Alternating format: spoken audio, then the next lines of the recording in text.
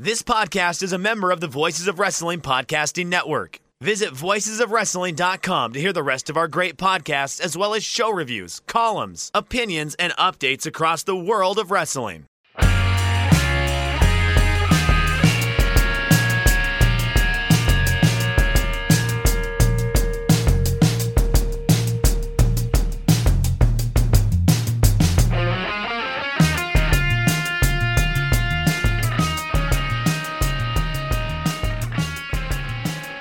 Kids, do you like professional wrestling? Well, you're in luck. We like professional wrestling too. This is Shake Them Ropes Sunday edition. Jeff Hawkins, Chris Novembrino here. Shame that we don't have the video this week because Chris was in a rollicking Sonny Crockett-esque type of look there with the sleeves rolled up halfway between the elbow and the forearm.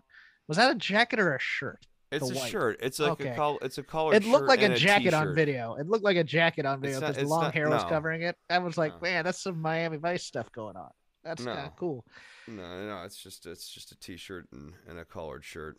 Chris, the Oscars are next week, and I love Hollywood. This is gonna go good. Let's talk about Hollywood. I love the celebs.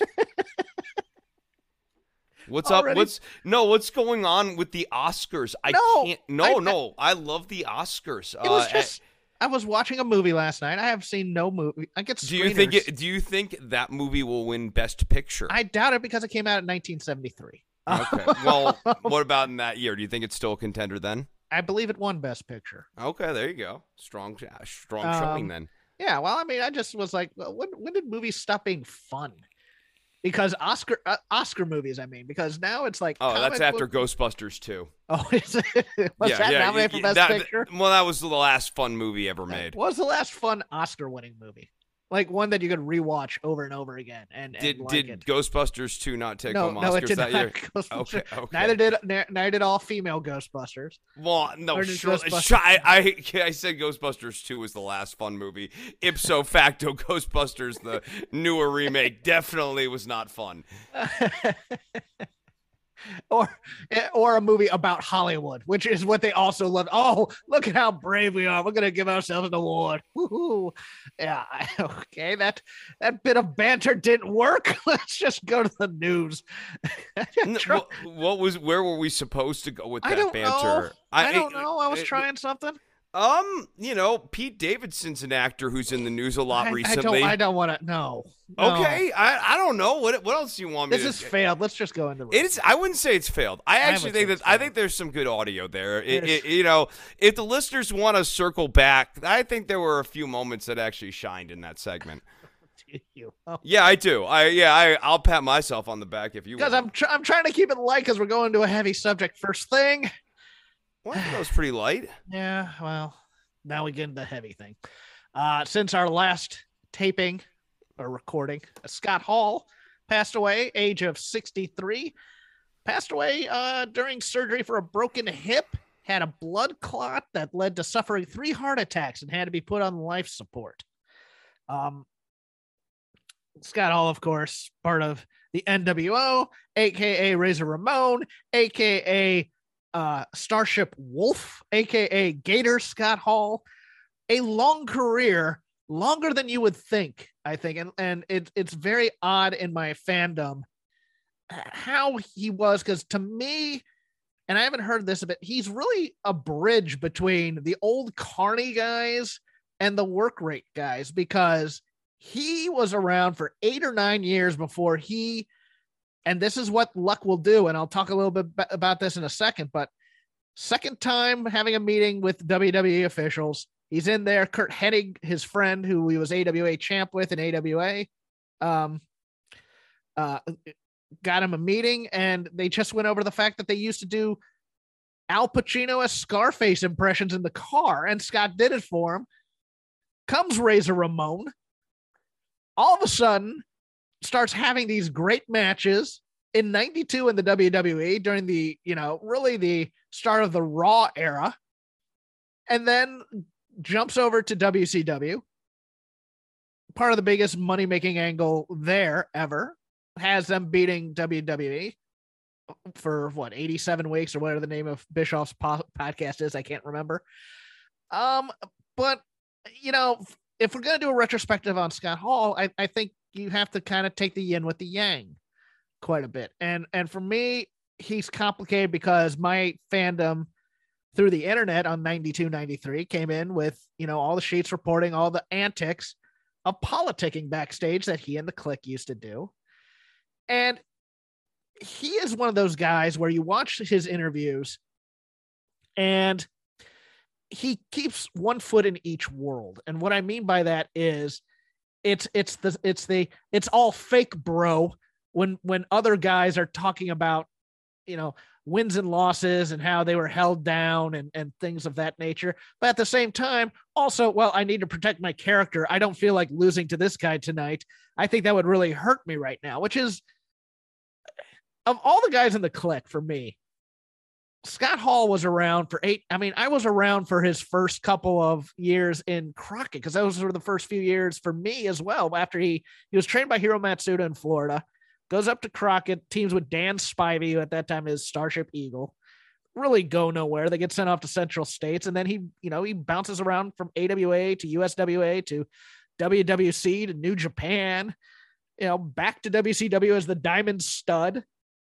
Gets to me with WWE, becomes Razor Ramon, and all of a sudden he's one of the most beloved intercontinental champs in the world, and you're in the history, and you're like, how did that happen?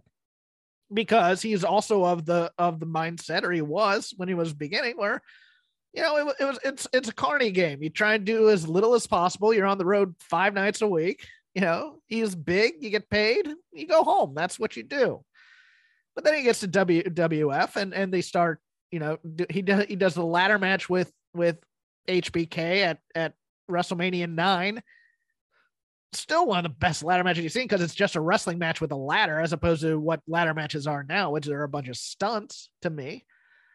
But you still have in history. I mean, look, you can't deny he was talented. You can't deny he made a lot of money. But out of all the guys in the Clique, he's the one guy that should have known, don't pull the ladder up after you. And to me, he did. And that always kind of leaves a bitter taste in my mouth. I'm not trying to speak ill of the dead. I'm just trying to give kind of a balanced, nuanced opinion of how I view Scott Hall in wrestling history. Around a lot longer than you'd think, Chris. I did not know this. I was looking at this. He was doing matches in TNA in 2010, 2011. When Global Force Wrestling was announced, he was one of the top stars announced for that. That was 2015.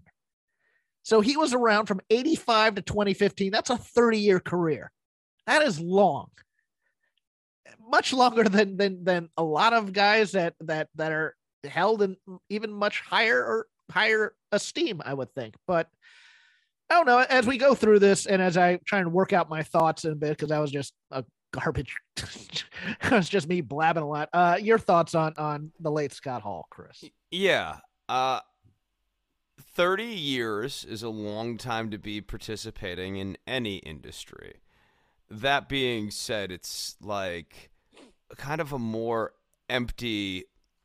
Yes. It's more empty in some of those years than like if you look at, let's say, 2005, how many matches did he have? Yeah. How many matches did he have in 2009? I mean, in the aughts after WCW closed, it was all, nostalgia for Kevin Nash, the Outsiders, the NWO, that whole really once thing. That NWO WWF angle fizzled out rather suddenly. The one with Hogan, Nash, yes. and Hall when they tried to reunite, that was effectively the end of his career. And if memory serves, that's 2004.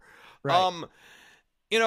You brought up a lot of the other gimmicks of Hall, and that's what I think is kind of interesting when we're trying to sum up his career. How good of a wrestler was he? Well, okay, he definitely became pretty good at various points starting around 19. When did the Razor character debut? 92? 92. I would say he started becoming good during the Diamond Stud era in WCW, right before he jumped there, because he was working with Bobby Eaton and Dustin Rhodes. And, they were even thinking about at one time putting him in the Dangerous Alliance during that time. So this was during that era where he had Sting and you had, I think he was doing like multi-person tag teams with like Steve Austin and Arn Anderson at like TV tapings and stuff like that. So I mean, that's when it started to kick in for him, and then he became work rate guy all of a sudden, like in his early 30s, which is amazing. It's really interesting to see the dichotomy of Razor getting this big intercontinental push, while meanwhile on commentary is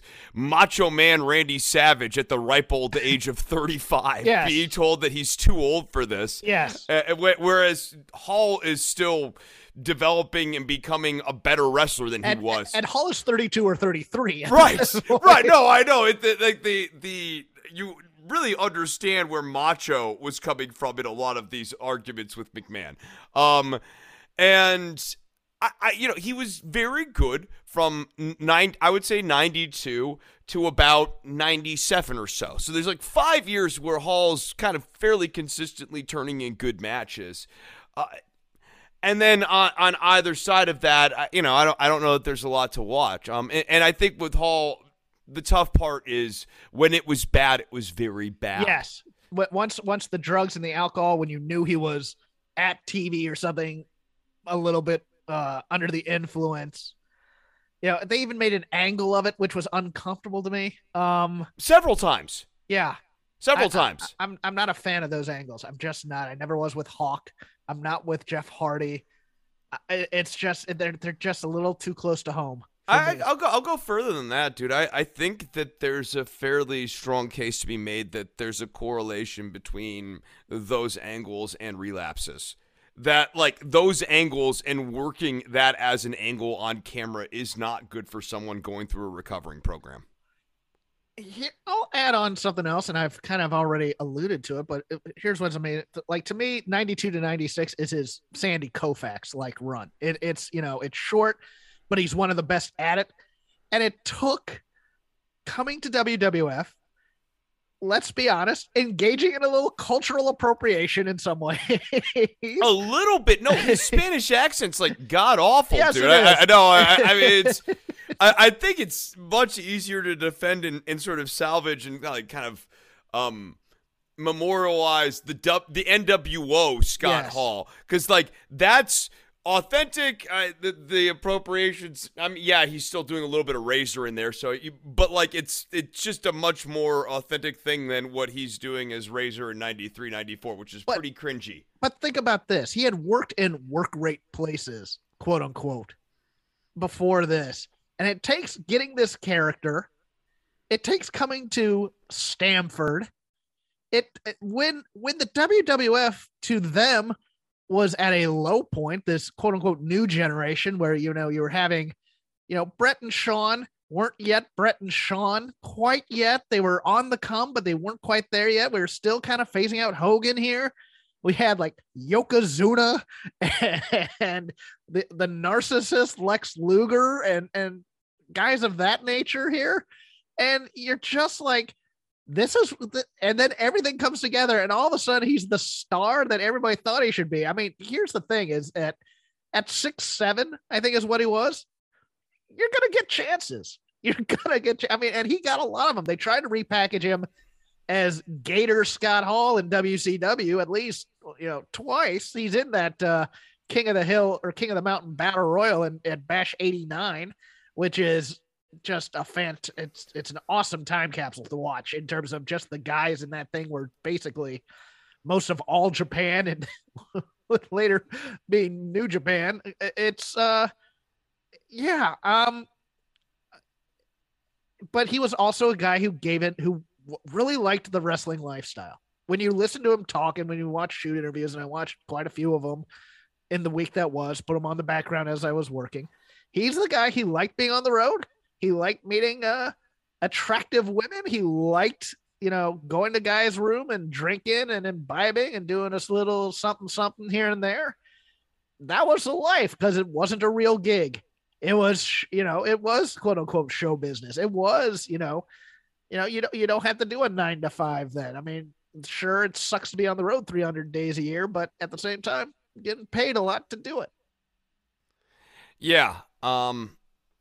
It's interesting. I mean, Scott Hall, very much his own worst enemy. I think when people are able to take a look back on his life, which obviously can't happen this week or whatever. I think kind of the formative moment will be that incident at the nightclub where the shooting occurred. And I mean, I think that led to a lot of his substance abuse problems. Absolutely. No, I mean, that's a lot to live with, dude. It's a ton to live with. I think if you're looking for the rosebud moment in Scott Hall's life, it's that. Let me give some context here, because other people might know. He was at a nightclub in I forgot the year. It was I believe it was in the 80s. Yeah, he was pretty young too. He was 22 or 23. He's pretty young. Gets in a fight with a guy at a bar over the guy's wife, I believe. Guy comes back with a gun. He wrestles the gun away from the guy, shoots him. Charges are dropped because the police consider it self-defense. Yeah. But the guy died. The guy dies from his own gun that Scott Hall wrestles away from him. I mean, that's a pretty vivid way. I mean, it's always vivid, if you kill somebody, but like, to kill a man with their own gun is like a very sort of intense thing that, it's unclear that, I mean, this happened in an era where you didn't necessarily get the psychological help that you needed, or even thinking about getting that psychological help was kind of not really looked as a tough and even thing to so, do. When you're 23 and you do that, and oh man, look at that! I defended myself. Haha! You don't process it wrong. You don't process it correctly. Yeah, yep. Exactly. But actually, to your point, like sometimes the worst thing is processing something like that in your early 20s the wrong way, and you can spend a good 10, 15 years trying to unpack this incident that you just didn't handle the right way at the time. I think that really exacerbated a lot of problems for Scott Hall. So I have a lot of look, the drugs made him into a bad person, and there's a lot of bad, negative stories around Scott Hall or whatever. But let me add a positive thing then, because if it wasn't for Scott Hall, guys wouldn't have guaranteed contracts in wrestling. There you go. Scott and Kevin Nash were the two guys who got guaranteed deals for WCW. Now, they'll remind you of that every chance they got, and there were negatives to having guaranteed contracts, like, oh, I don't have to show up to this house show if I don't want to, but as many guys left Vince for, they're working on quote unquote handshake deals, and it turns out the handshakes weren't all that good. Come in, you get the guaranteed money this time. I mean, that's generally been an improvement, I think, and a plus for the wrestling industry. And I think his impact in 1996 can't be overstated. Him appearing on WCW television was as compelling as sort of any moment that had happened in wrestling in 3 years prior to that. I mean, that was one that, that if you were on a rec sport pro wrestling, you knew was coming. But if you weren't, and there were a lot of people that weren't, you thought it was an invasion angle. Oh yeah, I mean, I was one of those kids. Dude, I was 8, so yes, I was. I had been playing WrestleMania, the video game, the Acclaim video game, and stuff. God. And Razor Ramon was on that. All of a sudden, Razor Ramon's now on WCW television, and yes, I truly did not understand what was going on. I wasn't sure if there really was a WCW versus WWF company war sort of thing going on. So. Yeah, for a good long while before you realize it was just in the house sort of thing. Can I go into a tangent and just say those Acclaim WWF games are some of the worst things ever created? Oh, they're delightfully bad though. Come on, they're bad, but they're that they're not. First one for Nintendo was the most disappointed I've ever been in a game I spent full price on ever. You really don't enjoy WrestleMania the arcade game? WrestleMania the arcade game. Okay, yeah, that's different. That's Undertaker. You hit him and the tombstones come out of him. That's the stuff with the fighting. I was thinking for some reason the old LJM Acclaim. Oh no, those are Nintendo 64 WrestleMania the game thing where it's you had 3 sides of a ring and you'd have a bouncing bell come across that would help your health. It just the graphics sucked and didn't get any moves in there. Yeah. No, the N64 WWF like Acclaim game or whatever was really bad. That's the last one that before they bought like the THQ licensing. Right. No, that was bad. I'm talking about WrestleMania the arcade game. Okay. Like 94, 95. Or Doink had like Doink brought out Yep. this giant bullhorn or something. Yeah. And like he'd kick you with clown shoes, and like Razor Ramon's arm turned into an actual razor blade. It was great. Like that's a fun game. Hey kids, come here. What's the razor blade mean, mommy? Well, when an adult loves cocaine, they bring out. Update to Big E's medical condition that we brought up here right after SmackDown. We taped, but we did not know what we taped. I'm so old. We recorded. Yeah, I put it on a Verispeed afterwards to make my voice sound shut deeper. Up. Don't encourage them to heckle me for my age. Big E fracturing both the C1 and C6 vertebrae, but suffered no spinal damage. A fractured C1 can literally be deadly or cause paralysis, so he dodged a bullet here. We'll have to wait and see on rehab and see whether or not he wrestles again. But he also fortuitous and not really mention that option or not mentioned too much in the aftermath was that this happened in Birmingham, Alabama. So the Andrews Clinic is right down the road. So if you're gonna hurt yourself, right down the road is the best medical care money can buy usually. So, yeah, I'm a little worried. I don't think we see Big E necessarily. I think he might try, but I'm a little worried about that. Yeah, I mean, I hope he makes a full recovery, but what I really hope he does is take a little bit extra time here, make sure that he's 110% before he tries to come back. And make sure he wants to do this still. That's the other thing. It's just, hey, my health is more important than going out there for one last run or whatever. I'd much rather he take the time, be back at full strength, and be back at mentally full strength, because that's the other thing is when you start getting careful and you start thinking about it, you don't react as you should. You react a little bit more slowly, and the chances of getting hit or hurt are probably a little bit higher.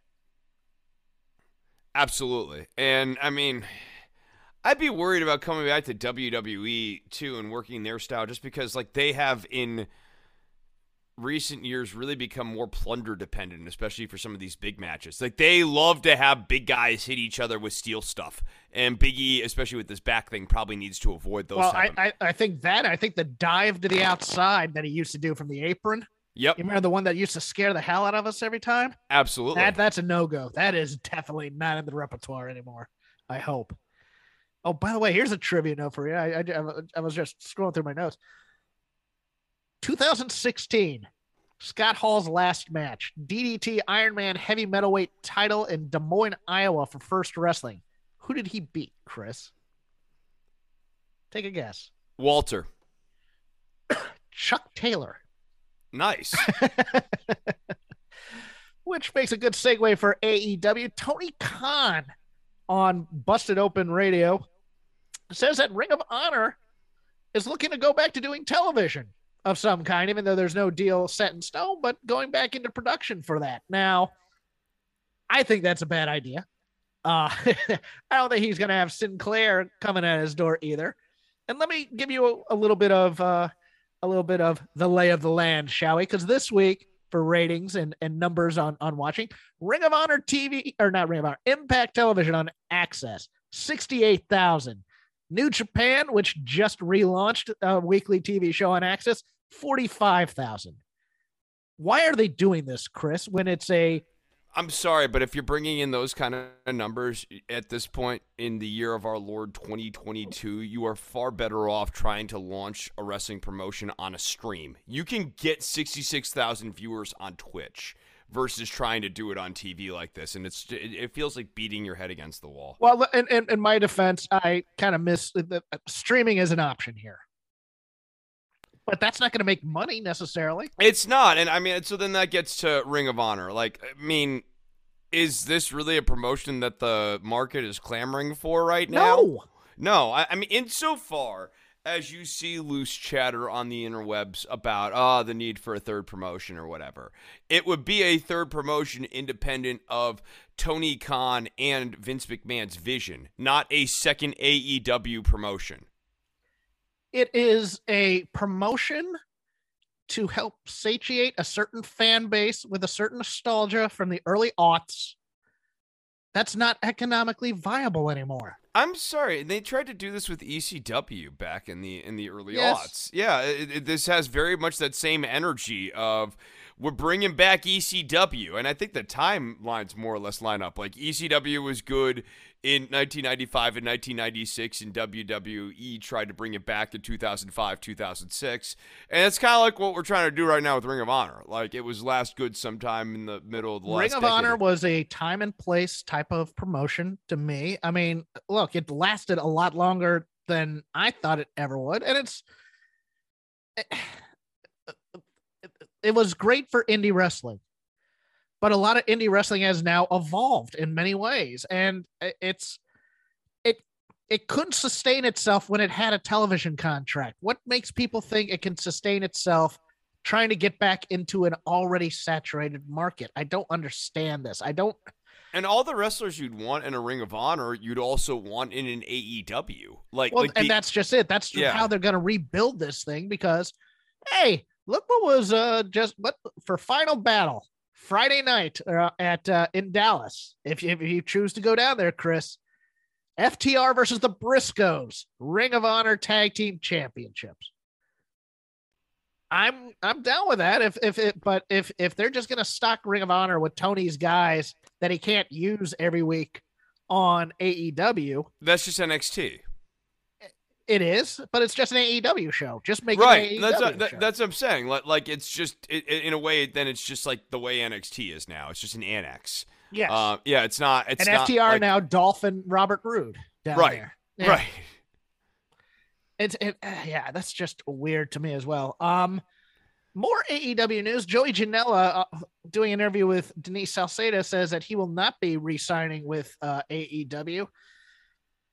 He wants to go the independent contractor route again, and it's very odd because his criticisms of talent relations, so to speak, echo one Marco Stunt, who says he has basically been ghosted by the promotion, which doesn't surprise me.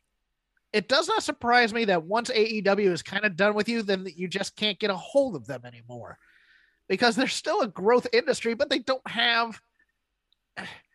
To me, it's kind of like it fits a certain thought I have about Tony Khan, to be honest with you, but I don't want to be that cynical just yet. But you really should, say, hey, you know what? We're not going to use you anymore. Go out there and we'll bring you back at some point or do a run or something like that. But don't ghost talent you're not going to use anymore. Yeah, especially because doing those sorts of things sometimes has ripple effects that can be unintended. Like maybe you want to get, okay, Marco Stunt's not the guy, right? Like I think that's fair. And it's unlikely that Marco Stunt is going to develop into world championship material because Marco Stunt is Marco Stunt. But Marco Stunt has friends, and maybe you want to make a call to some of those friends at some point, and they're not thrilled about the way you did Marco Stunt dirty. And it colors your conversation with them. And Joey Janela is very involved with GCW. And a lot of guys from AEW like working GCW shows. It's one of those things where it's like, hey, you know what? We get that you're now the new big dog in the business, but you don't have to act like the big dog in the business, because it's just.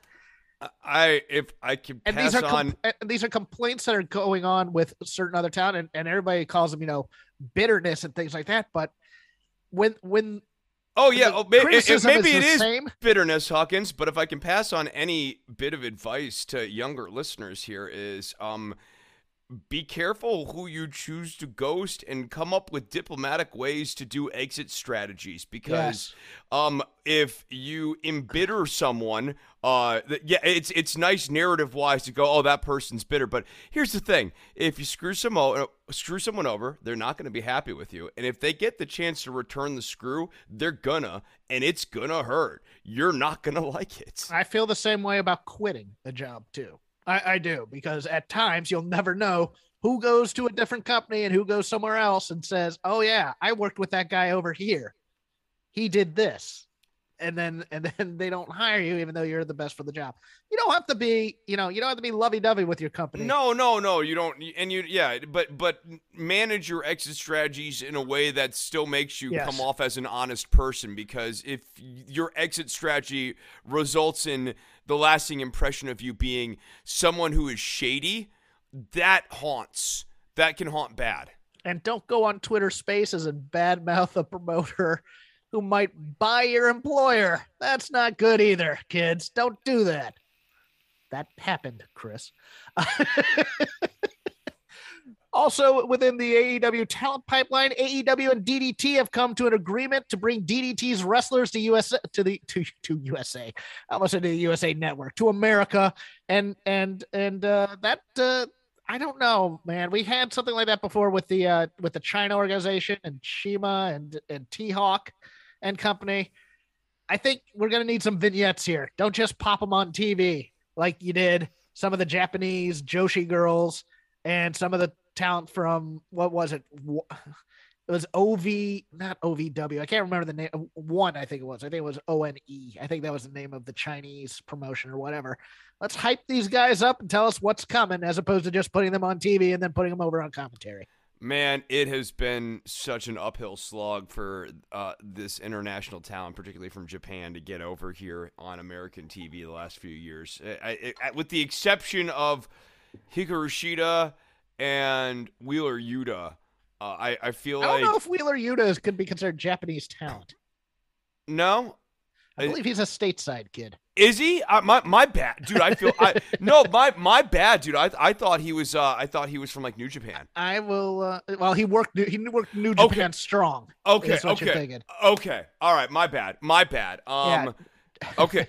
Jimmy Yuta, born in Philadelphia. God, I feel icky and horrible. Cancel me. Fine. That's okay. That makes up for the show beginning for me. So I can. No, my bad. I thought he was a New Japan guy, dude. I totally did. Yeah. Well, come on, Kushida is just killing it in NXT. No, right. Well, no. Now that here's the thing. Now when you pull Yuta out of the success stories column, it gets like woefully thin. It's like Hikaru Shida and I guess Io Shirai. If you're really trying to dig, but now you're Rio, having to, maybe. Yeah, I guess Rio. Maybe Kairi Sane to a point. Yeah, I guess Rio and Kairi are sort of like on that tier of question mark. Yeah. Like, we think they're good. Well, especially Kairi. I think Kairi's good. But did they really ever get over? That's true. Yeah.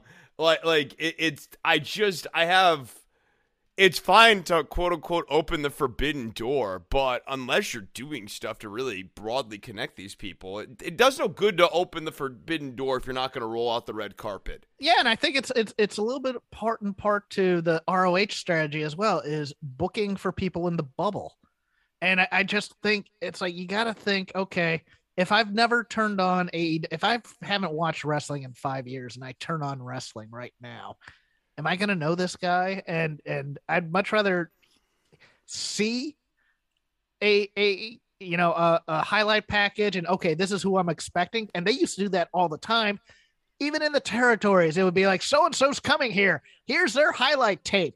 Boom, steal some music from some artist and don't pay royalties and have a music video of this guy's greatest hits. And you're like, okay, this guy's cool. Can't wait to see him. As opposed to, we're just gonna debut him on the TV show and Excalibur is gonna tell us all about him, and we're supposed to think it's a big deal in 10 seconds before he's supposed to wrestle.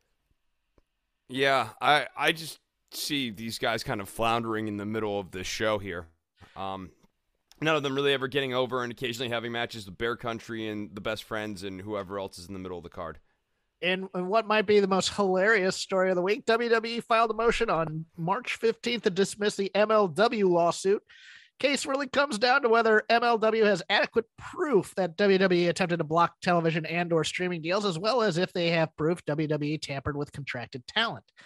WWE also moved to have the case moved out of Northern California, knowing that neither WWE nor MLW are headquartered there. Case was filed in Northern California because Tubi, a Fox streaming service, which MLW claimed it had signed a deal with and was about to announce, when they claimed Stephanie McMahon called Tubi in California and threatened to pull out of the Fox deal, and Tubi then nixed the MLW streaming deal. In the filing, WWE claimed that they were not a monopoly business, citing the success of AEW in the marketplace, including the 1 hour where they beat them in the demos. It portrayed MLW as simply not being strong enough product to get a television and streaming deal, noting that they have been around since 2017 and haven't gotten one, while AEW and Impact both were able to.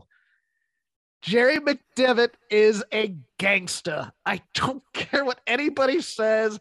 If you're going to go to court with WWE, you better have the bullets.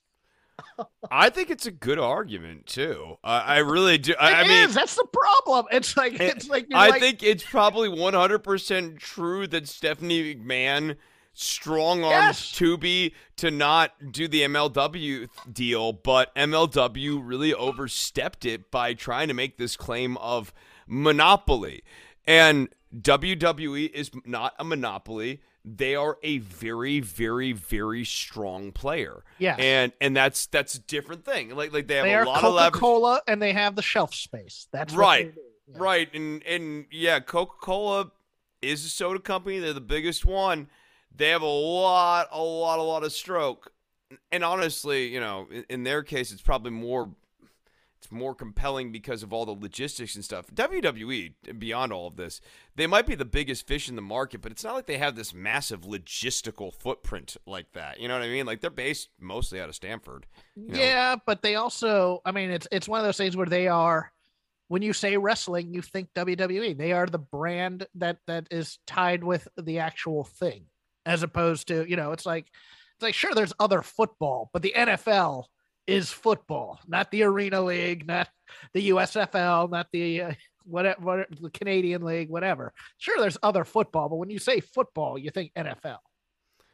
Yeah, I mean, if they wanted to make an even more compelling case, although they don't need to, they could also be talking about their decline in market share here. Like, they're putting up big numbers, but their viewership's going down. That would be so beautiful if they go, hey, have you seen how unpopular we've become? We're no longer a monopoly. How can we? Yes, we are putting in record profits, but look at our viewership numbers. They are declining. Oh, my God. It's a compelling argument. It's a hell of an argument that I never thought of until I sat here and heard it. I'm like, yeah, compared to the Attitude Era, there's far more wrestling right now, and there's far fewer people watching it. There's no way we're a monopoly. We're just a poor mom and pop company that made over $1 billion last year. No, I know, but at the same time, it's hard to act like we're dominating the market too. Yeah, right. Yeah. Like, yeah. We're not dominating the market. Look how much wrestling we allow to occur. It's just, you suck. It's just like, oh my God, what? That's going to do it for the mailbag. Not the mailbag, the news desk. The mailbag. I call it the mailbag for some reason. We don't get mail. Well, we do, but it's all like, you guys suck. You should stop doing this.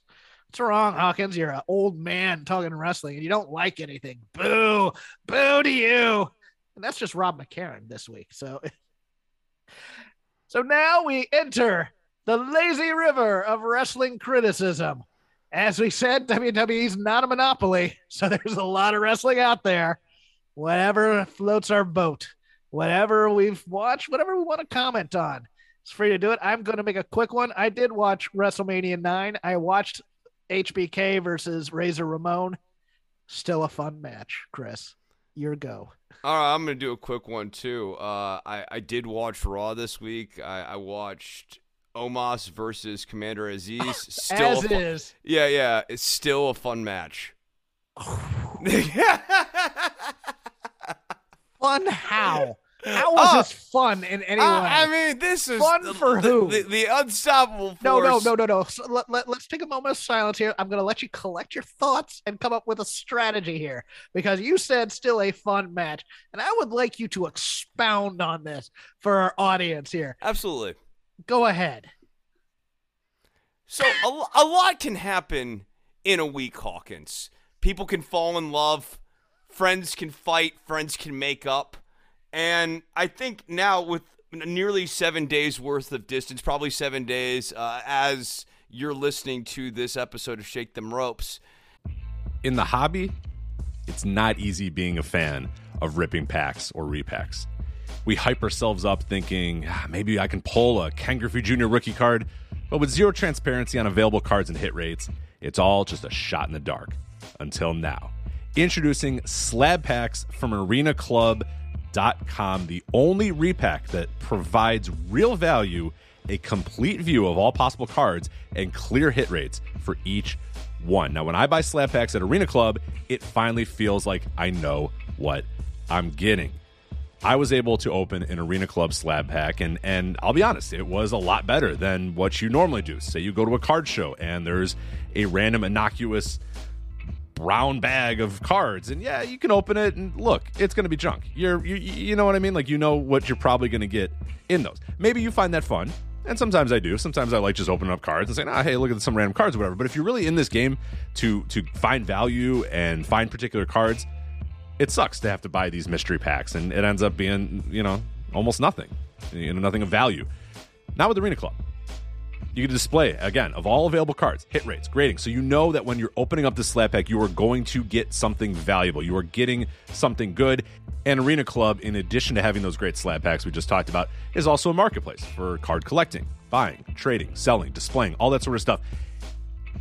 But those Arena Club slab packs, man, they are revolutionizing the repack game with transparency. After your pulls are revealed, they'll immediately be placed in your vault for safekeeping or trading and selling, and you can have them officially graded by Arena Club as well. So again, sending these things off, it's going to be officially graded by Arena Club. And the Arena Club grading process is accurate, fast, and transparent, with full grade rationale provided and explanation of how your card was scored. So whether you're buying, selling, trading, or displaying, Arena Club is the card collecting platform that you have to check out. So right now, I've got a special offer here for Voices of Wrestling Network listeners.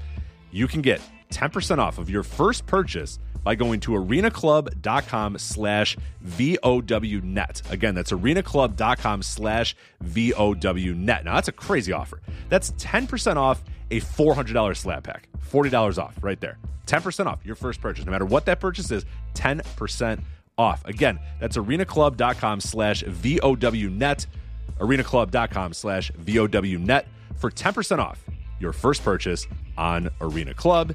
And we thank them for sponsoring the Voices of Wrestling Podcast Network. You can look back on Omos versus Aziz 1. I'm sure the first of many here. Versus Aziz 1. Isn't that going to be a series? Yeah. Yeah. Okay. Let me tell you about a little feud that happened in the last decade involving a couple of guys. You might know them. Shinsuke Nakamura and Kazuchika freaking Okada. Thank you very much. Ever heard of Hiroshi Tanahashi? It was those are actually Japanese guys as opposed to Wheeler Yuta. Yeah, okay. Yeah, all right. Well, they need some vignettes too. Especially Nakamura. Nakamura's more over because of what Pat McAfee did for him than anything he's ever done in wrestling. Yes. In the WWE. In the WWE, even though he came in white hot. Yes. White hot. So when we're looking back at Omos versus Aziz, Omos versus Aziz 1. Aziz 1. Yeah. Omos Aziz 1. Although it might be Aziz 1 and Aziz 2. There might be a second Aziz. They might make Veer the second Aziz. Who knows? Yeah, I think this is building to what will be almost equally as intense Omos versus Veer. That's going to be a great match. It really is. I think the work rate will be very high on that. And so I think when we look back at the end of the year here, this is a strong match of the year contender. How long did it go? Did it go like 53 seconds or something? I think upwards of 2 minutes, Jeff. Like I said, if you're the other giant, you're the other giant. And poor Aziz, who we thought was going to get this monster push, ends up on the same show as Omos. He's dressed like a combination of Muammar Gaddafi and Michael Jackson. He's not getting a major push. Like Victory Tour Michael Jackson. Yeah. That's very true. It's like he's the general of my army. It's like, well, what's the army doing while Aziz is out here losing to this dance numbers is what I would suggest. Dance numbers? Maybe with Janet Jackson. Yeah, like no. There's nothing to this match. I forgot the guy who was with Aziz for some reason. Apollo Crews. Is Apollo Crews still talking in the ridiculous accent? Yeah. Okay. No, they haven't moved on from that either. I guess he's gonna, and he got annihilated by Omos last week. Yes. Okay. Yeah, So it's all in the family then. Yeah. And he's gonna have to bring in Veer, and Veer's gonna be the closer.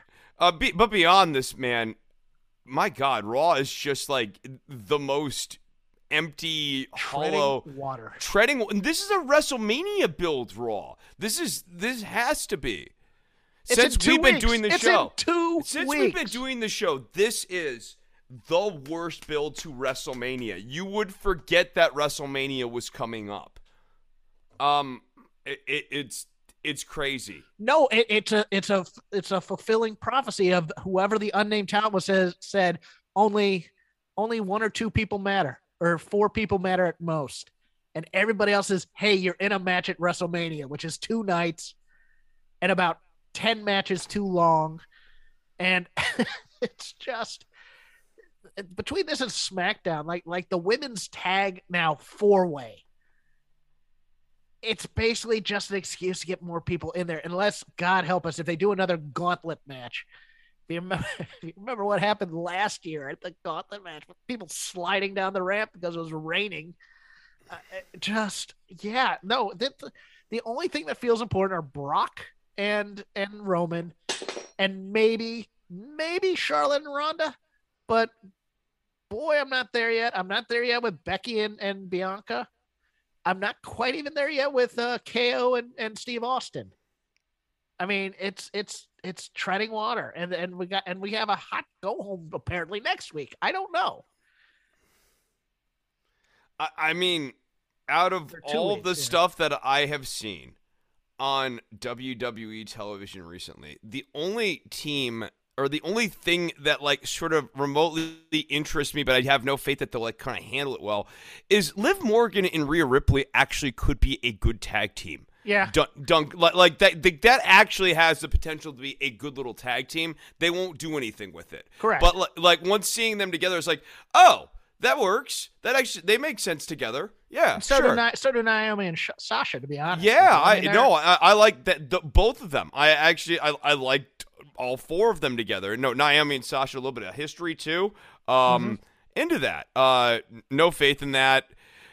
Austin Theory's just not very compelling, in my opinion. I mean, he's not a bad wrestler or whatever, but like as an actual on-screen character, he does nothing for me. He doesn't have the swag he thinks he does. And that's the problem, is that his charisma isn't matching what he's trying to project. And it's being told to show charisma versus being actually charismatic. I think that's the issue for me. It's like he's a flake, and we know he's supposed to be a flake. I would have him watch every Tom Cruise movie from the 80s and say, go be that. Go be Vincent from Color of Money. You know, that guy. You know, the guy that's turned it up to about an 11 because he's trying hard. I want to give a positive though. Chad Gable has found himself in this ridiculous thing he's doing with Alpha Academy and the shush and the over exaggerations on the verbality, which is amazing to me. Like, he's getting over with it, Chris, and that's a good thing.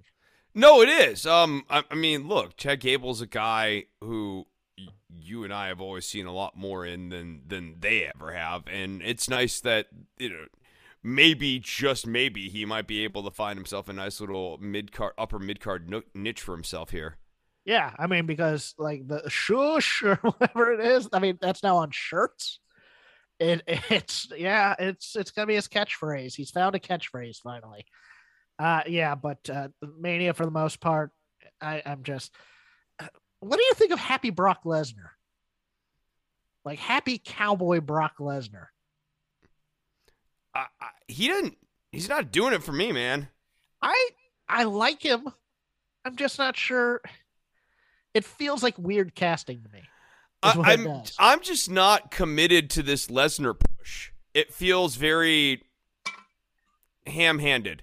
Really? Well, I mean, of course it's ham-handed because it's the main event of Mania. And and they're doing it, and you just kind of don't get the sense that he's going to be around after Mania or whatever. So, but you know what? Let's give the devil his due here. What he's done is basically ape Paul Heyman's cadence for his introduction, to the point where he's doing an imitation of Heyman when he's doing it, and I think he's actually achieving things on the microphone.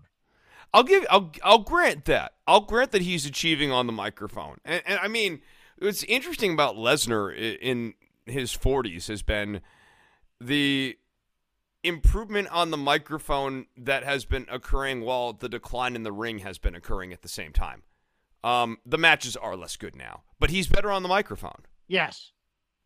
Yeah, it's one of those things where, like, I mean, even the interview with McAfee, which I watched, you know, he explains that, you know, it's due to like just not wanting to be vulnerable and things like that, and that's fine.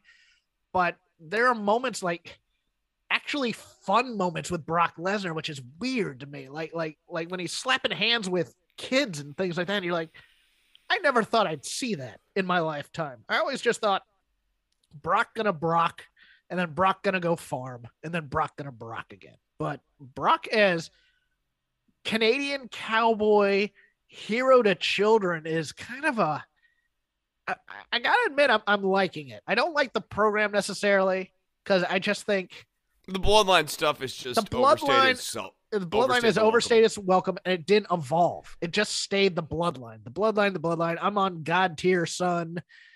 You know, he had to go do the feud with Seth for a while. It's very Seinfeldy. There's been no character development in Roman. There's been no character development in the Usos. Like once Jay was broken spiritually, the story really started getting boring and stagnant. There was no intrigue, and I think that's kind of best illustrated by Jimmy just arriving, going, "Yo, Jay, what's going on with you?" And then just like sort of like flipping heel one day. Yeah. So I will give you the next run on the Lazy River. Okay. I guess let's jump over to the Thunder Rosa and Britt Baker. Because that one's at least top of mind. This is a bit of a ho-hum resolution to the Britt Baker title reign. I think she's getting it back in Pittsburgh in a few weeks. I think this is going to be a short-term thing. Let's take the good and the bad. Wow.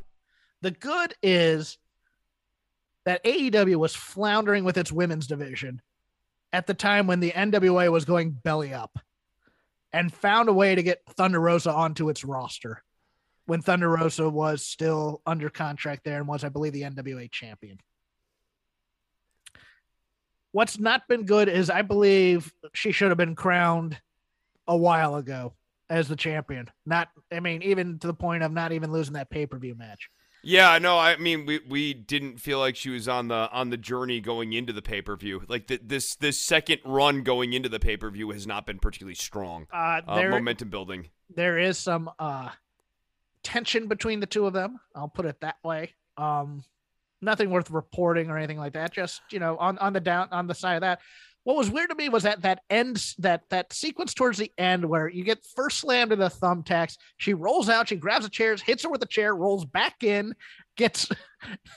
It was like, what was that? That was just. It was just like, we have to hit these spots here because they were on the thing as opposed to going home, which seemed like the more natural progression here. It's like they just kept on. They found the end, and then they said, nope, we got to do that. We got to kick out here because there's a spot where Britt has to hit her with a chair and then roll back in and then get pinned. That was just the weirdest thing, Chris. There were, based on whatever the rumors are or whatever, look, I don't know how much there is to that, but watching the match, it's weird because, I've seen a lot of people go like, this is an incredible match. This is really great and everything. I didn't think it was that good. I didn't either. And if anything, it just didn't. You do feel a lack of chemistry between these two. It's like two good wrestlers who don't necessarily work great together. In my opinion, I almost like they were fighting each other at one point in terms of, not making each other look good. Right. Yeah.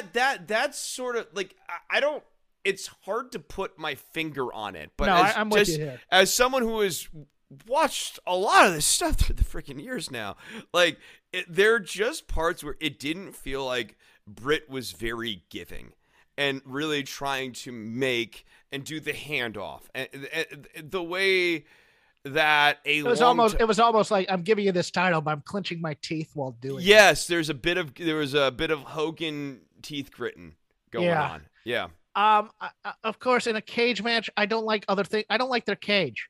I don't like it being a cell like Hell in the Cell. I want it to come to. Well, I'm sorry, but like everything has a thumbtack spot now. Thumbtacks. I didn't like the chairs. It's just like you have a weapon there. Use it. This is the story of the match. The story of the match is it's in a cage. It's one of those things. Like I feel like I'm 90 saying that for some reason. Because, well, you just don't understand the modern indie mindset, Hawkins. I go, I understand the indie mindset. It's too much. If you're going to do a plunder match, why have it in a cage when all that means is you're going to have a harder time getting good camera coverage on it? Yes. Like the cage is in a way always quote unquote bad. I'm putting this in quotes here, because like it is hard to get good camera coverage on it. Like TNA used to put the holes in the cage so that you could still at least get a clean shot of the action in the ring. And point being, you can't see the little details, and the audience can't see the little details because there's like a cage in front of it. So I use the cage. That's the thing that everyone's seeing. Use the cage. Everybody wants to see the cage. It's a cage match. So I'm expecting to see a cage. They want to see people coming off the cage, middle of the cage. They want to see people trying to escape out of the cage, grinding in the cage, bonking at the top of the cage, bumping off of the top of the cage. Yep, use the cage. Yeah, and also just the Paul Turner dump to get Aubrey in there, just so that, and I get the feeling that it's just going to be the conspiracy thing again. You remember that angle? Yo, well, no, they were teasing that in commentary too. That we're now back into the Britt got real mad at Aubrey, and they brought up the conspiracy again. Yeah. And no, Britt's going to be back on that there's a big conspiracy against her. Yes, and we're going to have to bring out Aubrey for another promo, which, great. One step closer to that Aubrey match we've all been clamoring for. Very, very true. I will stay in AEW. Chris Jericho is a sports entertainer. And I don't know how to feel about that, Chris, because it was a very weird promo, wasn't it?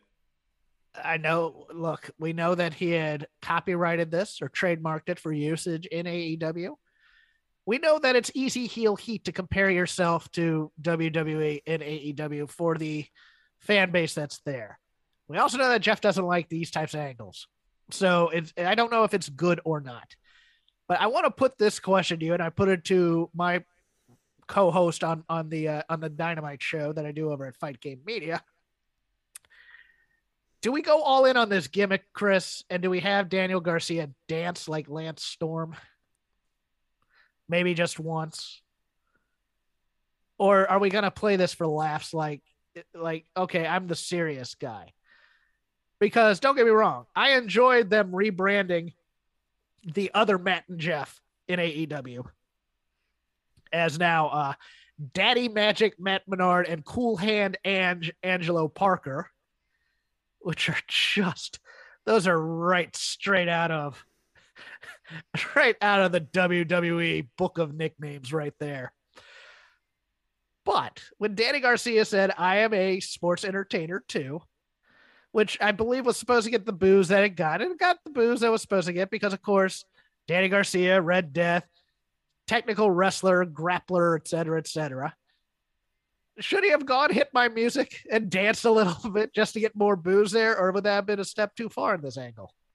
I think it's a step too far right now. I mean, I think you should have Garcia embrace more and more sports entertainment tendencies. Like Jericho every week should coach up Garcia on how to do WWE-isms. Like point to a sign. Have a week where Garcia's trying to work towards hard camera. And like Jericho's out there trying to explain it to him the whole time. So you're in on this gimmick then? I'm just running with the joke here. Okay, go ahead. Look, calling it a championship opportunity, not saying the word belt. The Judas stuff, I mean, like, the Judas thing probably needs to go away, realistically. I mean, I get that they're trying to, like, sort of spin it or whatever, but, I mean, it doesn't work. Like, this guy needs to get categorically, like, booed on a regular basis. I think, in particular, Jericho needs to disappear from commentary on Rampage because he's super disjointed now. I hate that guy. He's sometimes a baby. It's worse than I hate that guy Jericho. Yes, and it is. Because now sometimes he's a baby face and sometimes he's a heel. It's the Taz conundrum as well on like Dark Elevation, whichever show he's on there, where he's trying to do he's trying to crack up Excalibur is what he's trying to do on the show, and then he'll come on to Rampage, and sometimes he'll be Goofy Taz, and sometimes he'll be Team Taz, captain of Team Taz. Yeah, and you very much were getting just sort of both angles of that. Look, pardon me, when Jericho said that this was not about appreciation of Chris Jericho as a wrestler, but appreciation of Chris Jericho as a person, it made it a lot easier for me to get behind hating him as a heel. Did you cringe when he brought up the date January 6th? When he said January 6th, I was like, oh, this angle's going to get real hot. And then he said 2019. I was like, oh. Whew. All right. Not talking about his wife. Okay, good. All right, fine. I wanted to get there, Jeff. I know you did because you were ready to boo. You're ready for that heat. I'm ready to boo him for real. Absolutely. Don't stop giving me the sing-along. Why did Jungle Boy take the pin in the opener? Because that could have gotta keep Luchasaurus looking strong. Gotta keep our monsters looking strong here. And no, that really is just like large guy bias, isn't it? Yes. Yeah. It's ridiculous because Luchasaurus is never going to be a championship contender. Like, for me, I thought like that was a jam band match where it's like they found the end, and the end should have been after the triple moonsault, roll a guy in there, get the pin, even though, you know, the heels were supposed to win this. But the heels were supposed to win this. Don't pin Jungle Boy clean. Cheat and pin Luchasaurus. Because Jungle Boy is your guy, supposedly. He's a pillar. Or if you're going to have Jungle Boy lose, it needs to be kind of as a direct result of Adam Page sort of being a dick. Yes. Like, it's not like overt heelishness, but like Page needs to do something aloof and dickish to leave Jungle Boy on an island. Okay, so you still think Page is on the path to heeldom? Well, I'm just trying to come up with a reason. Because I thought he might kick him in the face after the match. Like when he was pouting there, I thought that might be okay. Here we go. We're starting that, and then no, it didn't happen. I was just like, oh, okay. Yeah, no. I mean, I think maybe we're still on that path. I mean, I think maybe they're keeping their options open. With Page, just want to see if they can find something that works. You see, Scorpio Sky versus Wardlow. I'll take my victory lap on this one here, Hawkins. Who called how this was going to play out? Of all the options that you had, you picked this one. Why? Why did they pick this, Chris? Why did they? There were things about the contract that they were playing up here. Why did they not go with that? Why did they just go with base interference and then pinning him as opposed to DQing Scorpio Sky? Because when you didn't make sense to me, Chris. You didn't have MJF appear last week, you basically required MJF to show up during this match this week. That's fine. The only alternative would be that Wardlow becomes champion and MJF tries to use the contract as leverage to make like Wardlow his puppet champion or something like that. Yeah, or to invalidate the match, which would have been even better, I think. That would have actually been more interesting, but then you also needed to protect the Scorpio Sky streak. Yeah. And they clearly decided that Scorpio Sky streak mattered. No contest. Make it a no contest. I mean, they did that with Adam Cole and Orange Cassidy. It's not a winning streak then anymore. Yeah, you gotta I win. guess. You gotta win. A no contest This is not a just win. to me seemed the most basic, dumb thing they could do when there were interesting choices out there. But I guess you're right. I didn't think about the winning streak gimmick. Yeah, he has. That's the thing. Like Wardlow could have been counted out. That would have been fine. Yeah. That's another way of getting out of this. I mean, although it's 6 of one, half dozen the other, you could have just MJF punch Wardlow from the outside. But no, it was at least plain as day to me that MJF had to show up here. I knew MJF had to show up. It was just one of those things where it's like the ring shot, and then you want to know what I thought was too much was paying off Lambert at the end of this, because I'm trying to figure out like what the meeting with Scorpio Sky was like, which is okay. So here's the thing, Scorp. You're gonna get annihilated, and I'm gonna show up like after the 4th powerbomb. And Scorp's like, hey, whoa, like maybe 1 or 2, and MJF's like, no. It has to be 4 because that's the gimmick. Yeah, I mean, and think about this: it required Scorp to roll himself out of the ring. Like, I mean, if this is like a really well thought out plan, like Lambert didn't do a very good job in terms of assuring that we would get to the final beat, because really, had Wardlow just went for the pin, MJF never gets the ring thing. So I wouldn't have. I thought the MJF paying off Dan Lambert thing was just one extra beat or an extra detail that they thought maybe like closed a circuit or something, but in fact raised more questions than it answered. I enjoyed William Regal's 2 bratty kids beating up the best friends.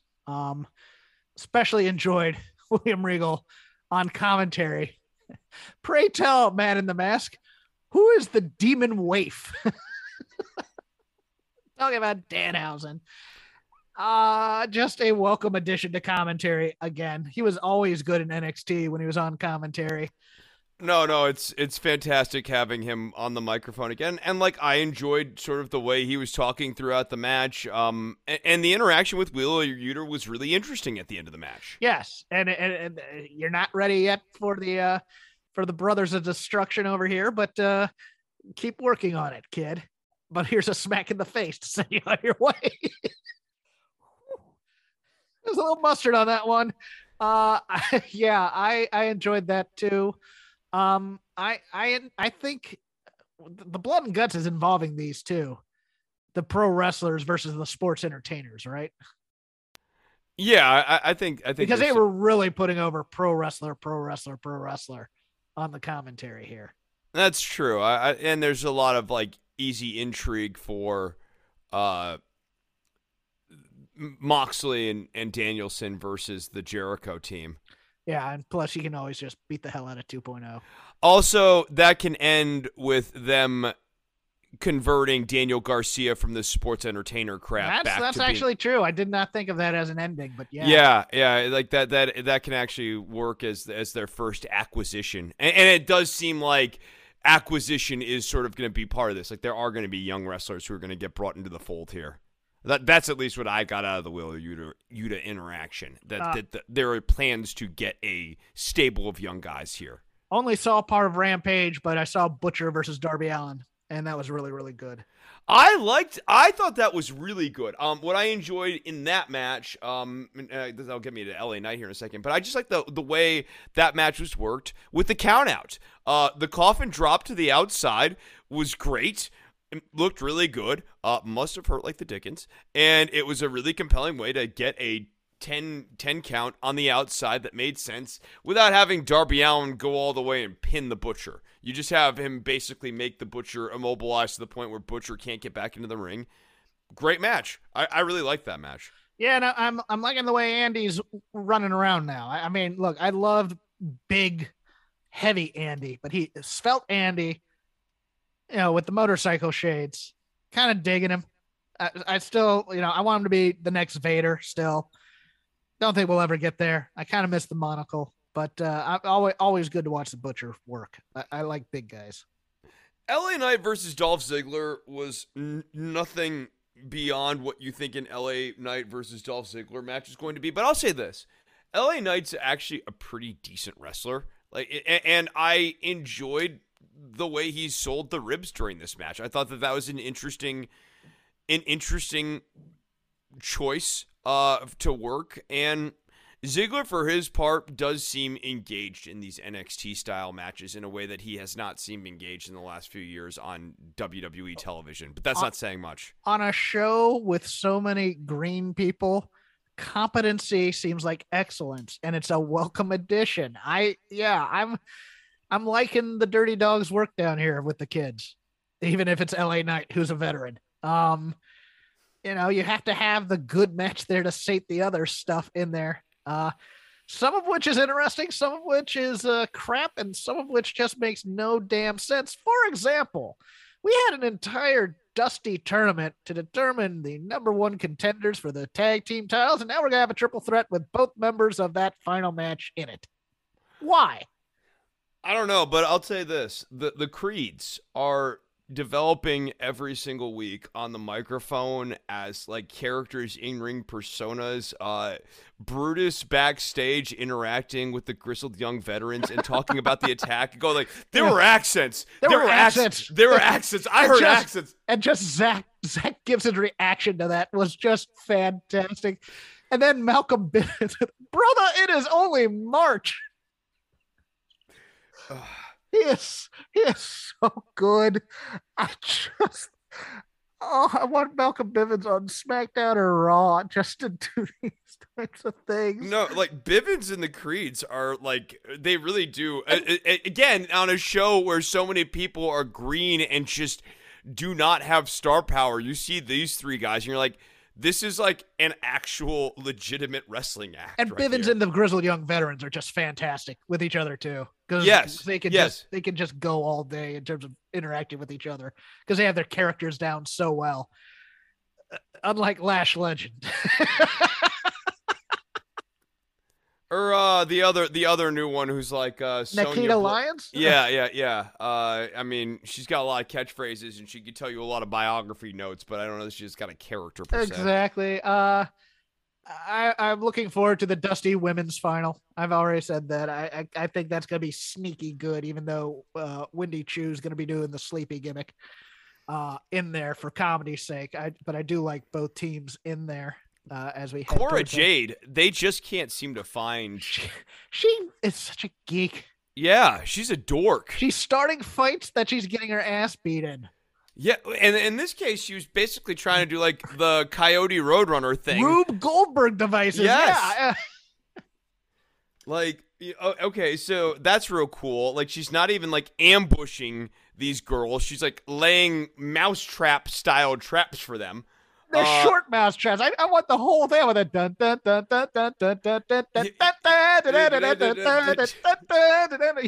Just the whole thing for like 3 minutes while she just stands there on a red X on the ground. Yeah, Gigi Dolan's like looking up as a bowling ball's rolling down several ramps, knocks over microwave. Yeah. Like, make her the geek. Make her the one who just stood there like an idiot while this whole thing. Have her play music or something while it's to your point. The part that really made this very dorky for Cora Jade was the final beat where she's looking at the title. She's gonna, I guess, take a joyride or something. It's not even clear what she wants to do, but like the thing that she wants to do with the belt doesn't seem particularly cool, like or fun or like whatever. You're like, yeah, I get it, Cora. And then Mandy Rose gets the jump on her. What should have happened there is that Cora Jade should have turned the tables on Mandy. Like, yes. Mandy gets the jump, and Cora's standing strong over Mandy and going, I don't need a trap for you. You are in a trap. I am the trap. And basically making Mandy legitimately scared that her title is in danger here. Instead of Mandy kicking the crap out of Cora Jade and then standing over and going, nobody can beat me for my title. Because, like, right now, I think that probably is going to be the case. And if Cora beat Mandy Rose for the title at WrestleMania, it's not going to be a star-making performance for Cora Jade. She'd just be the champion then. Yeah, I can't believe this is how you're pushing your quote unquote top babyface going into a program is that she comes up with a plan and the plan sucks. And it's wimpy. It's like a sneaky Peterson heel type of plan. I'm going to ambush these friends one at a time backstage. is driving me nuts. My keyboard has decided that it's going to have a continual up button, so I can't scroll down on anything. It's driving me nuts because I had my NXT UK notes in here, but here's what I'll remember. Roderick Strong versus Wolfgang. Pretty good. Your boy Oliver Carter beat Tyler Bate. We're having a Whoop guy versus Mustache Mountain feud. I called it. Yes. Big win for Ollie. And Isla Dawn's still all over my TV for some reason. Whatever. They love, I would say, pushing, but we're talking about NXT UK here. They like utilizing Isla Dawn on their television. Yeah, that Isla Dawn Mako Satomura thing. Isla is what she is. Although, apparently Sasha Banks is going over to the UK for some WWE live events. I'm hoping for a Sasha Mako Satomura match. That would be awesome. Because she wants it. And it's like, make this happen, please. Please, just make it happen. I like seeing Jeff and Matt Hardy back together. I think it works. I mean, it's not like the most exciting match in the world, but people are really excited for Jeff Hardy. They like their Jeff. And therein lies the problem.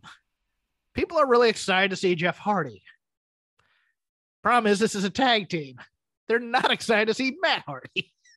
That's because Matt's gone through so many different bits of characterization, but I think they're using him the right way. He's the guy you get the heat on, and then you build the hot tag of Jeff Hardy. Does Matt Hardy need to put paint on to fit in with Darby and Sting and Jeff? I'm less worried about the paint and more worried about the hair. Yeah, we'll get a little Rick Martel action there on the hair.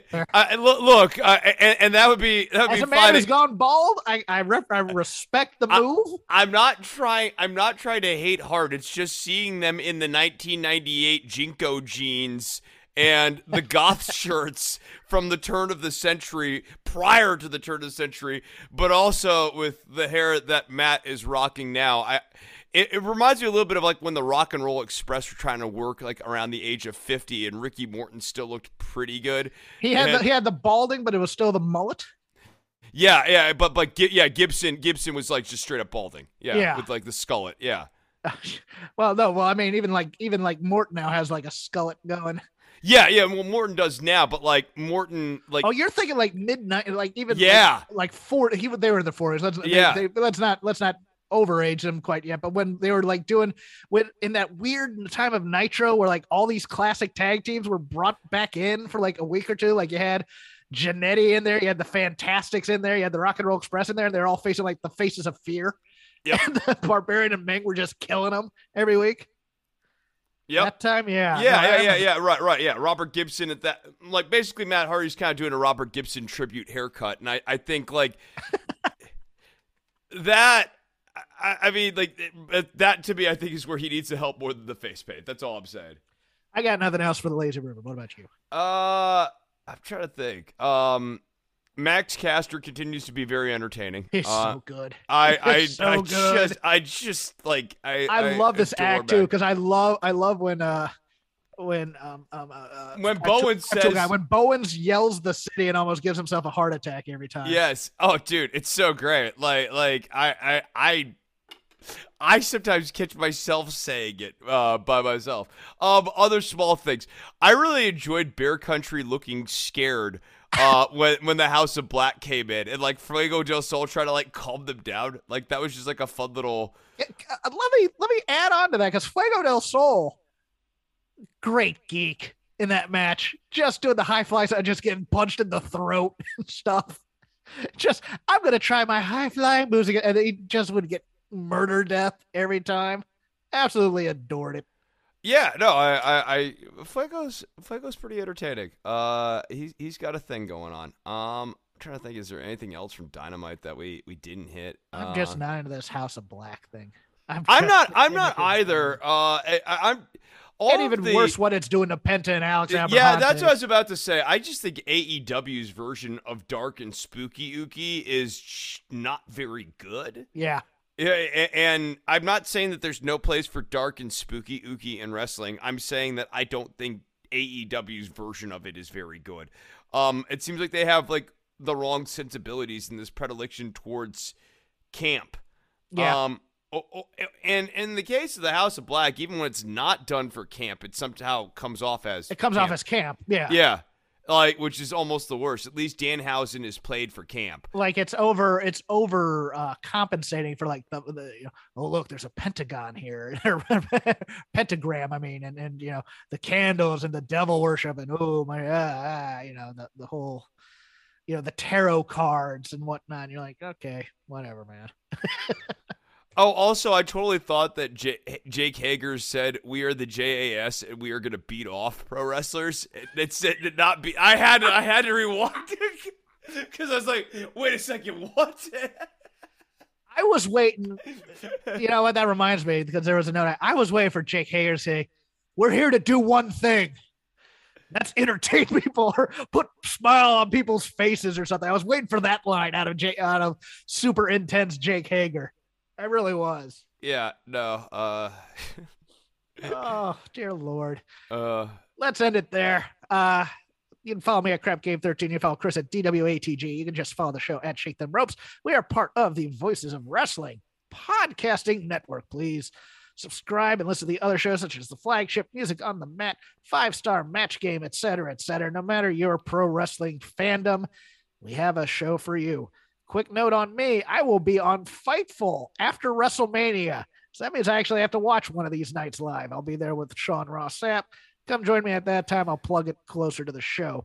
Chris has a Patreon. He does shows on politics. It's called Don't Worry About the Government, thus the DWATG. Here's his pitch to you to listen to it.